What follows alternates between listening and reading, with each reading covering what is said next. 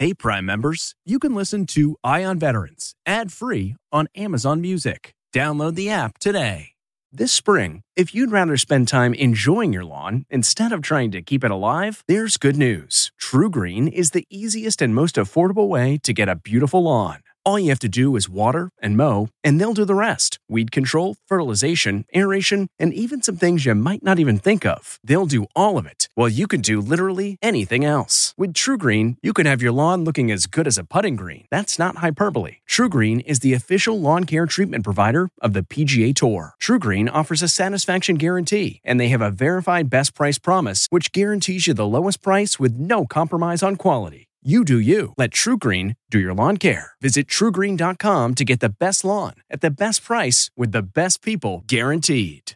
It's 3 o'clock somewhere. Time for a My Mochi ice cream snack. My Mochi ice cream is cool, creamy scoops of premium ice cream wrapped in sweet, pillowy dough. And get this, all of My Mochi's fabulous flavors, like strawberry, mango, double chocolate, and cookies and cream, are only around 80 calories per piece. Talk about a guilt-free, indulgent experience. Each box of My Mochi ice cream has 6 perfectly portioned, gluten-free mochis that are great for grab and go. So feel good while curbing your afternoon cravings or the midnight munchies. Yeah, you know who you are with the joyfully chill sensation of My Mochi ice cream. Find My Mochi ice cream at Target or visit MyMochi.com to locate a grocery store near you.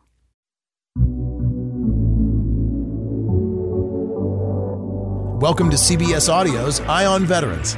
I'm your host, Phil Briggs. I'm a Navy veteran, and every week I get a chance to look at the issues of the day through the eyes of my fellow military vets. Now, sometimes we get a military veteran expert in here to talk about the issues in the news, and other times we'll talk about the issues that uniquely affect veterans. But I tell you, every episode will bring you fascinating guests with incredible stories to share. My goal every week is simple: bring you something informative and something that will inspire the hell out of you. This is the news and stories about the veteran lifestyle. This is Eye on Veterans.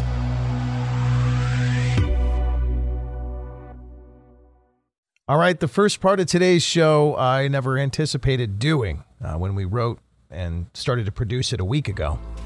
But the events of Wednesday afternoon were shocking. And this week marked a very dark day in our American history. What went from a political rally and people just showing up expressing their First Amendment rights in Washington, D.C., quickly turned to chaos and carnage. We've all seen the pictures and heard the stories about how they stormed the Senate chambers and they stormed through the House, sitting in offices, stealing artifacts, defacing the very seat of our government. But sadly, as I get to work on the show this morning, there's even a debate about who they are. Many people are saying that the Trump supporters were not the ones breaking into the Capitol, and in fact, well, it was Antifa. Well, it was all these other anarchist groups. But what I'm finding more and more as I peel back the layers and I look into Twitter is that there is a common thread that runs through some of this that is basically the essence of this show. And there are a lot of veterans that have been caught up in this radicalization movement. So I reached out to my colleague. He's a former Ranger, former SF guy, and he's a colleague of mine at ConnectingVets.com. Writer, reporter, Jack Murphy. Thanks for coming on the show, man. Hey, Phil. Thanks for having me.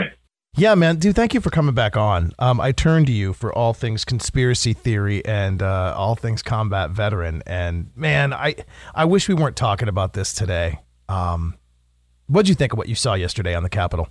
Man, it was pandemonium, but it was not unexpected by any means. We have had a president who has amped up his base for a long time. I mean, he has lied repeatedly from his office for years. He has refused to denounce the QAnon conspiracy. He told the Proud Boys to stand by. And in the last several months, he has lied to his supporters that the election was stolen from him. So there's a number of different things that kind of flow together and combine with one another that make an outbreak like this, a miniature insurrection, if you will, on the Capitol yesterday, almost inevitable. All of us here today do not want to see our election victory stolen by emboldened radical left Democrats, which is what they're doing.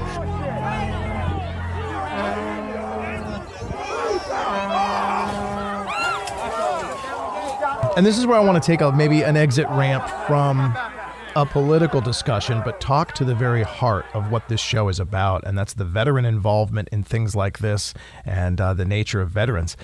And first, I want to cite to everybody listening, you know a thing or two about some combat-related veteran because, you are a former Ranger, former Green Beret, you were SF, and you know all about the mindset of a lot of your brothers out there. And specifically, I'd like to chat a little bit about an article you published last year. And I never thought we'd be talking about this again, certainly not in this context.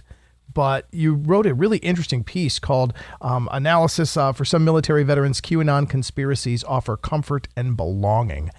And I really never thought we'd be tying this to the national news, and certainly something of such historical significance as a riot that overtook the U.S. Capitol. But share with me a little bit about QAnon and why you think maybe it's involved in what we witnessed yesterday.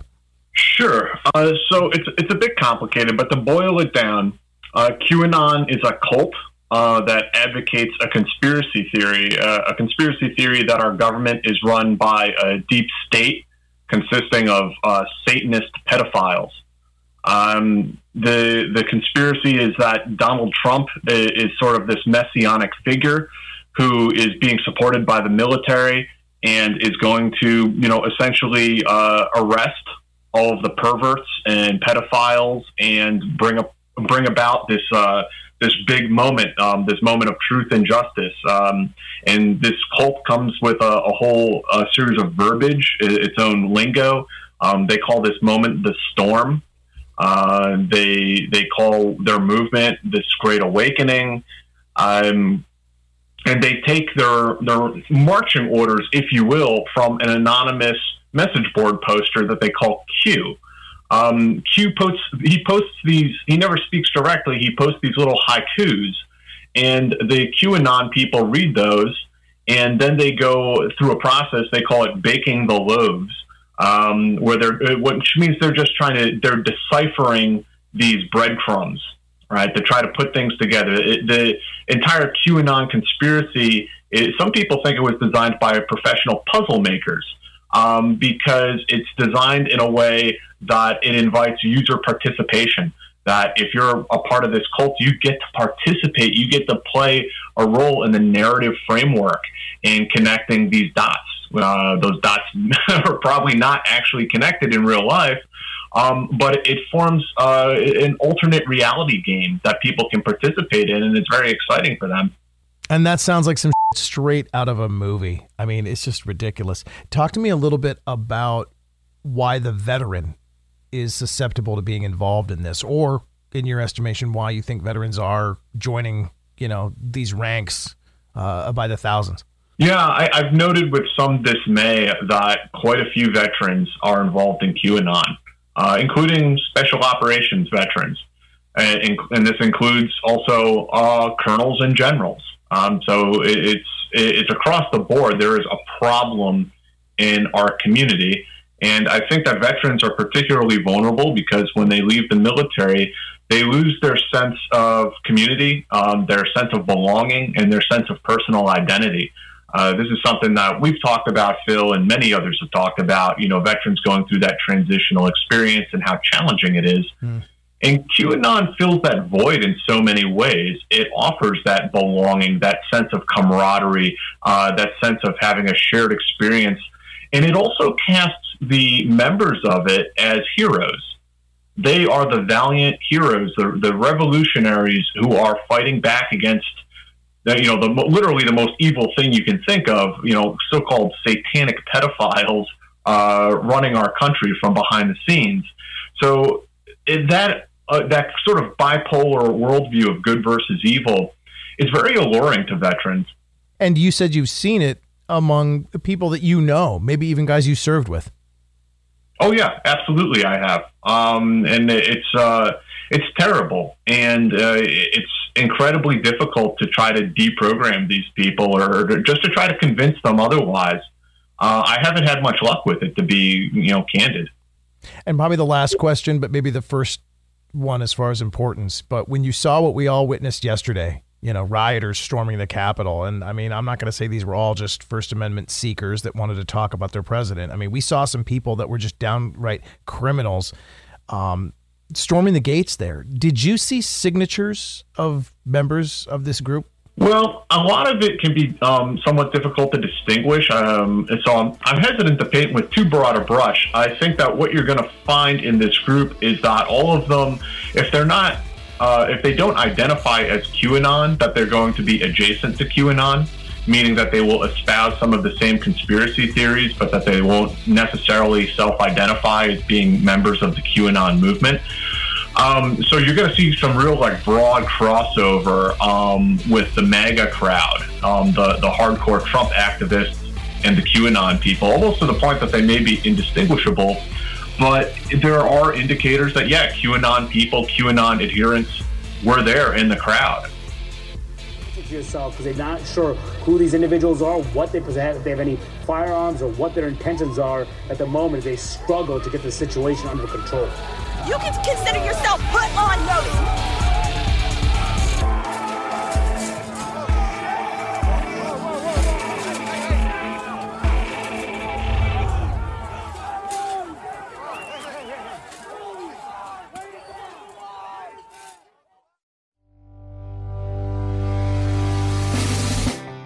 All right, welcome back to CBS Eye on Veterans. I'm Phil Briggs, a Navy veteran and a reporter for ConnectingVets.com.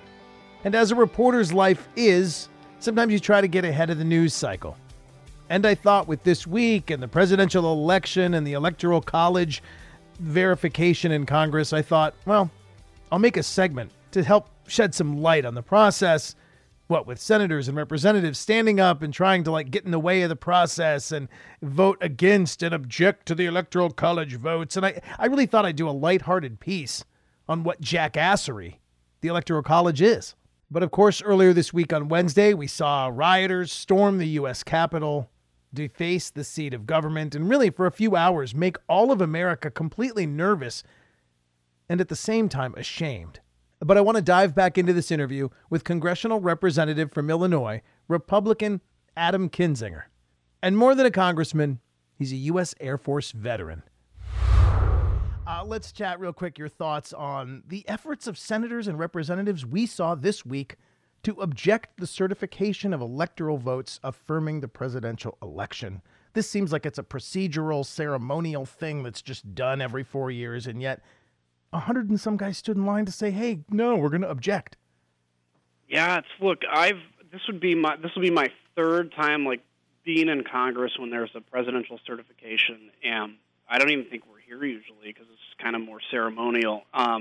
It's sad, and there are some people in Congress that I think truly believe they're doing the right thing, and I think there's some that are just truly scared of the political ramifications of not, that have at any point, at any form, sworn an allegiance to the Constitution. That's sad, that somebody's going to take their, personal kind of career above that. And, I just think the precedent this sets, and Democrats have done this in the past. We have to be clear about that. But we also, they haven't done it in this big of a form, and I think this is only going to create a much bigger problem. And the bottom line is people have been misled. They've been told on Twitter by the president, by leaders, that this is the right thing to do and that there was verifiable voter fraud even though we lost every court case possible. And weird, too, because you are a Republican yourself. It's not like I'm talking to somebody here that wants to see this team, shut out of the end zone here. I mean, you'd love to see the Republican maintain control, but yeah, it's lunacy. Yeah, it's at what cost, though, right? I'm a Republican because I believe in smaller government. I believe a kid born in the inner city should have the same chance as a kid born in, McLean, Virginia. And I believe in a strong defense, strong military. And, we can have differences on all those issues, but when it comes down to debasing or taking away the faith in the institutions that are the only thing that holds a democracy together, There should be frankly, I should not be standing alone, and there should be outrage from the Republican side, but there isn't. I think over time people will look back and realize that, but at the moment it's not the case. Let me ask you about that. You and I have both gone through several change of command ceremonies during our time, and that's kind of what I liken this to. One CEO's leaving, we got a new CEO coming on. So why the hell do representatives and senators want to stand and fight for a voter fraud argument for the outgoing CEO? I mean, why are you trying to kiss the old man's ass when he's on the way out? Yeah, I think that's a really good question. I think there is this perception, every time that you think that Donald Trump has done something that's going to cost him the election or is going to hit his impact, and it hasn't in over 4 years, people just eventually start to believe this guy's invincible. And some in Congress actually buy into what he's fighting for and saying. But it goes then to a real fear. And, people that have, not served in the military, but also people that are out here that are old, that have spent their whole life to attain this position, this becomes the end goal of life. And so anything that's a threat to you losing power or you losing your position, like I said, I don't think anybody that objects to this will be seen as heroes. Is there any interest among Congress to just do away with this system? Because again, I'm not a history professor, but it seems to me the Electoral College was made in the 1700s when they thought people in one city would have no idea what's going on 200 miles away. So they'll bring in an elector who was basically an old educated white guy who could read, and he basically cast the vote for the masses because, they were too dumb to figure it out themselves. We have cable TV and smartphones in every pocket. How much longer do you see us needing this Electoral College thing? It's stupid, right? Yeah, look, I think we could do without it. People can make a strong case for it, which is, it creates, states aren't left out. If, without the Electoral College, people would just basically go campaign in, Los Angeles, Chicago, New York, and Dallas. And I get that argument, and, it's going to take a constitutional amendment to change it. But I do think there's a lot of hypocrisy in those that both go after it and defend it, because at any point in their life they were for it or against it, depending on how that outcome was. I do think there needs to be a comprehensive kind of look at this, because what's obvious now is, the complication of this, and I think you were right in your setup, which is, back in the day, you'd get the horse to bring you the newspaper that covered the month kind of thing, right? And it was always 3 months late. It's very different than this information age we have now. So I do think it's worth looking into. I'm not sure if it'll be as simple as doing it away or maybe just switching to each state having a popular vote. That I don't know the details of it, but I certainly think it's probably overly complex for the information environment that we live in today. Okay. And last question about voter technology. Hear me out on this one, and I just want your thoughts on this. Why don't we have voting machines with 2020, 2021 technology that are like ATMs in every Walmart and Home Depot, and give the election season an entire month and a half to play out. So all you have to do is get to Walmart at one point in time in that month, and you can cast your vote with a unique pin or some kind of thing that every voting American gets, rather than having to drive across town to some elementary school and present no ID to cast a vote on a machine that's built with 1983 technology. How come we aren't doing that? Yeah, I think you're onto something, and I think making voting easier is important, and I think making voting safe is important, right? We don't want people that are voting for somebody else. So I think voter ID actually makes sense, but pairing that with accessibility, we saw with these mail-in votes, a lot of people voted that never voted before. That's actually a good thing, and it will force everybody to go out and expand the audience they're talking to. You'll quit thinking about just, I'm only going to talk to the people that turn out and vote, and I think it makes it more representative of a democracy. And, obviously there'll be concerns about, whether outside groups can hack it, all that kind of stuff. We can figure that out, but I think the bottom line is the more accessible voting is, the better, and the more safe it is to make sure that only the people that can vote are voting, the better. And maybe this will spur that, but I'm fearful that we're just entrenched in our partisan corners now, and I'm desperately going to try to get out of that for this country. I'm going to, if I'm the only voice speaking out there, I'll be the only voice. I don't care. Right on. Well, I always appreciate talking to you. If you need somebody to stand at your table and pitch the Walmart, Home Depot kind of idea, I'll be more than happy to join you. But it's always good to see you on TV. Always good to hear you in my headphones. Congressman Adam Kinzinger from the great state of Illinois. Appreciate your time, sir.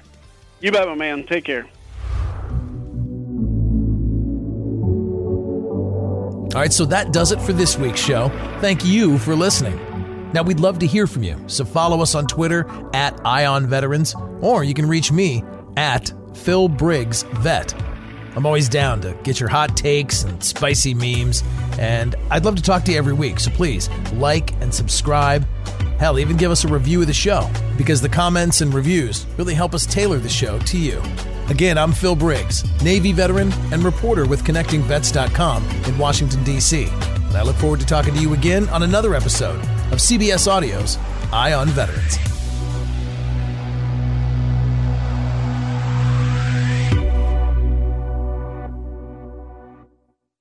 Hey, Prime members, you can listen to Eye on Veterans ad-free on Amazon Music. Download the Amazon Music app today. Or you can listen ad-free with Wondery Plus in Apple Podcasts. Before you go, tell us about yourself by completing a short survey at Wondery.com/survey.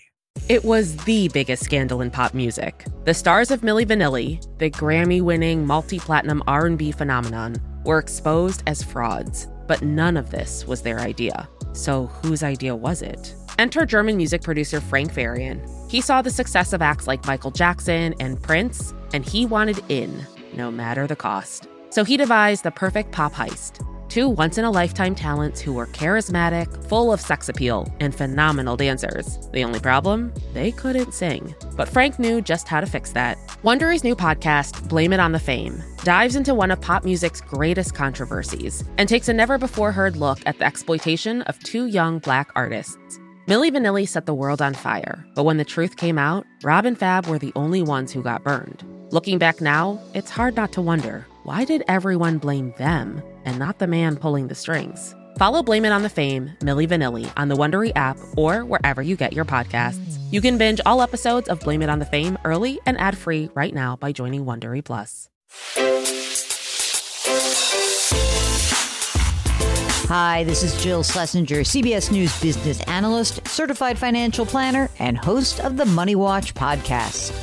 This is the show where your money is not scary and it's not boring. It is a show that's all about you.